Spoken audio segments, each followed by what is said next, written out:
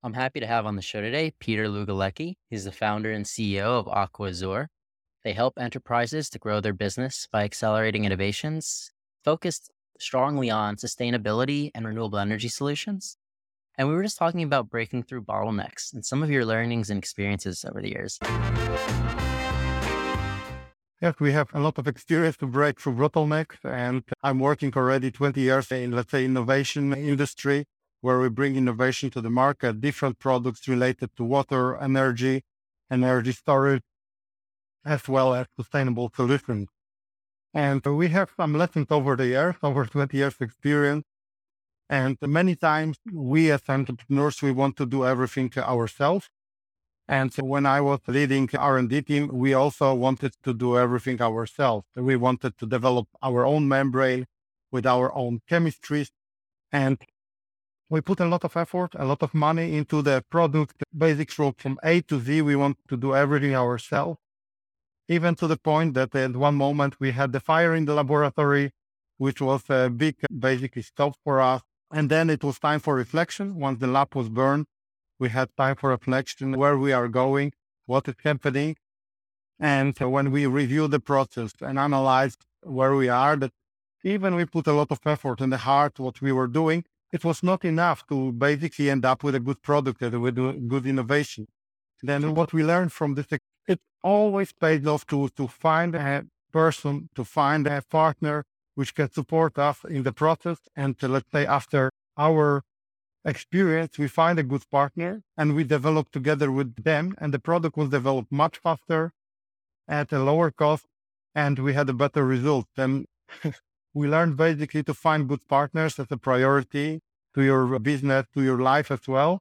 It will help to grow. It will help to accelerate whatever you want to accelerate and to achieve your result. If you could tell your younger self any one thing, what would it be?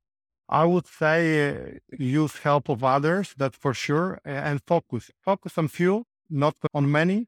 Then really decide what is your, let's say, core expertise, where you are good at. And this is not easy because something which you're good at, you are not, for you it's easy. But somebody else maybe look at you and say, wow, this guy is doing amazing things, but you are not thinking this way. Then it's good to observe yourself from the, let's say, first person view and say, okay, where my strengths are? And then around the strength, this is what you can do. And the other, your weaknesses, where you are not as good, you cover with the good people, and then you build very good teams. Then this is what I also learned many years ago, that always good team can achieve better results. Don't try to do everything yourself. Entrepreneurs, especially young entrepreneurs, want to do everything themselves, but you need to find a good partners. And do you have a practice you use to sit down and constantly outline, these are what my strengths are, these are my weaknesses, and even in your tasks of what you're currently doing? I would say that they are not changing so much. I would say I evaluate them many times in my career. When I joined different companies, even we evaluated the strength of the whole team, the strength of the board members to manage, let's say, to have overlapping strength, that we have overall good team. And I did it a couple of times. And what I learned from this process, that it goes always even so back, that even if you are a kid, you have some strength. If you look on yourself when you are even 5 years old, 7 years old, you are good at something. You are good with your colleagues, for example, then you manage them, and then you'll be good manager. Sometimes you're good at sport, and then you have some extra ability.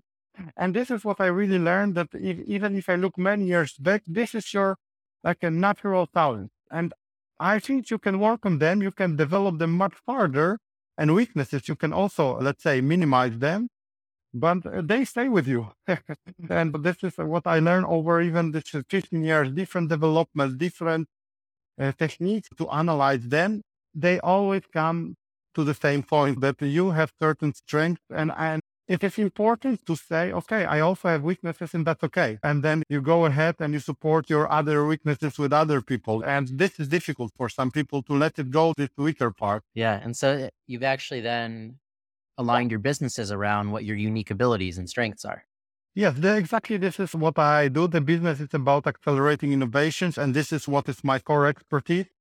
And then I work with the partners which they can support, let's say from the even being interim CEO, even CEO support, like business partners, which can do, but this technical part, the part where we can accelerate innovation, the part where we look for this competitive edge in technology, that this is my part. And this is where I have a sense over the 20 years experience, what we can change, how we can go there to have the good product and market fit, to have a good product for the customer. Then this is where indeed I found my strength.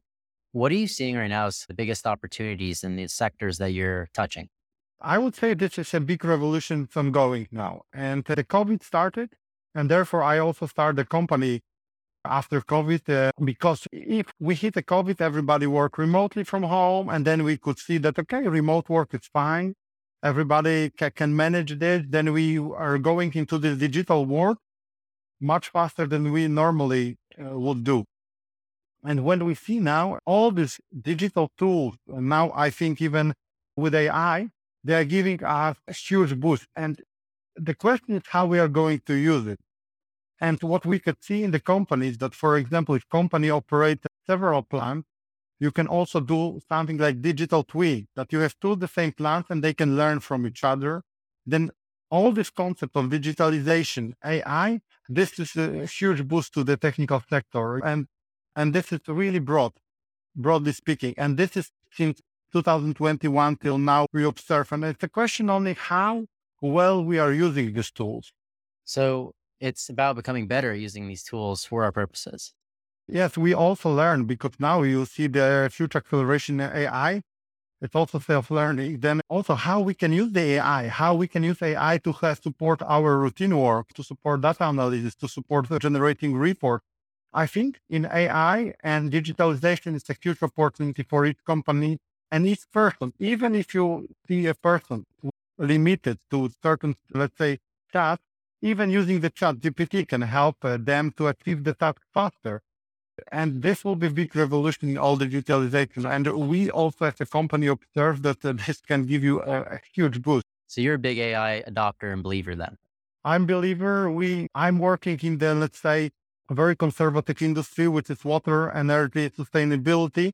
And in this sector, you need to be aware of AI, but you cannot let AI control the machines there and control devices. It's more, we are using more AI to analyze the data, producing reports, because these industries are a little bit old fashioned and they like to first see the data report. Then adopting AI in this industry is very, let's say, fragile or very sensitive, but we can at least start using it to analyzing the data. And this is huge help. If you can, let's say, utilize AI to analyze data and creating reports and searching for the trend, that's already a big win for the company.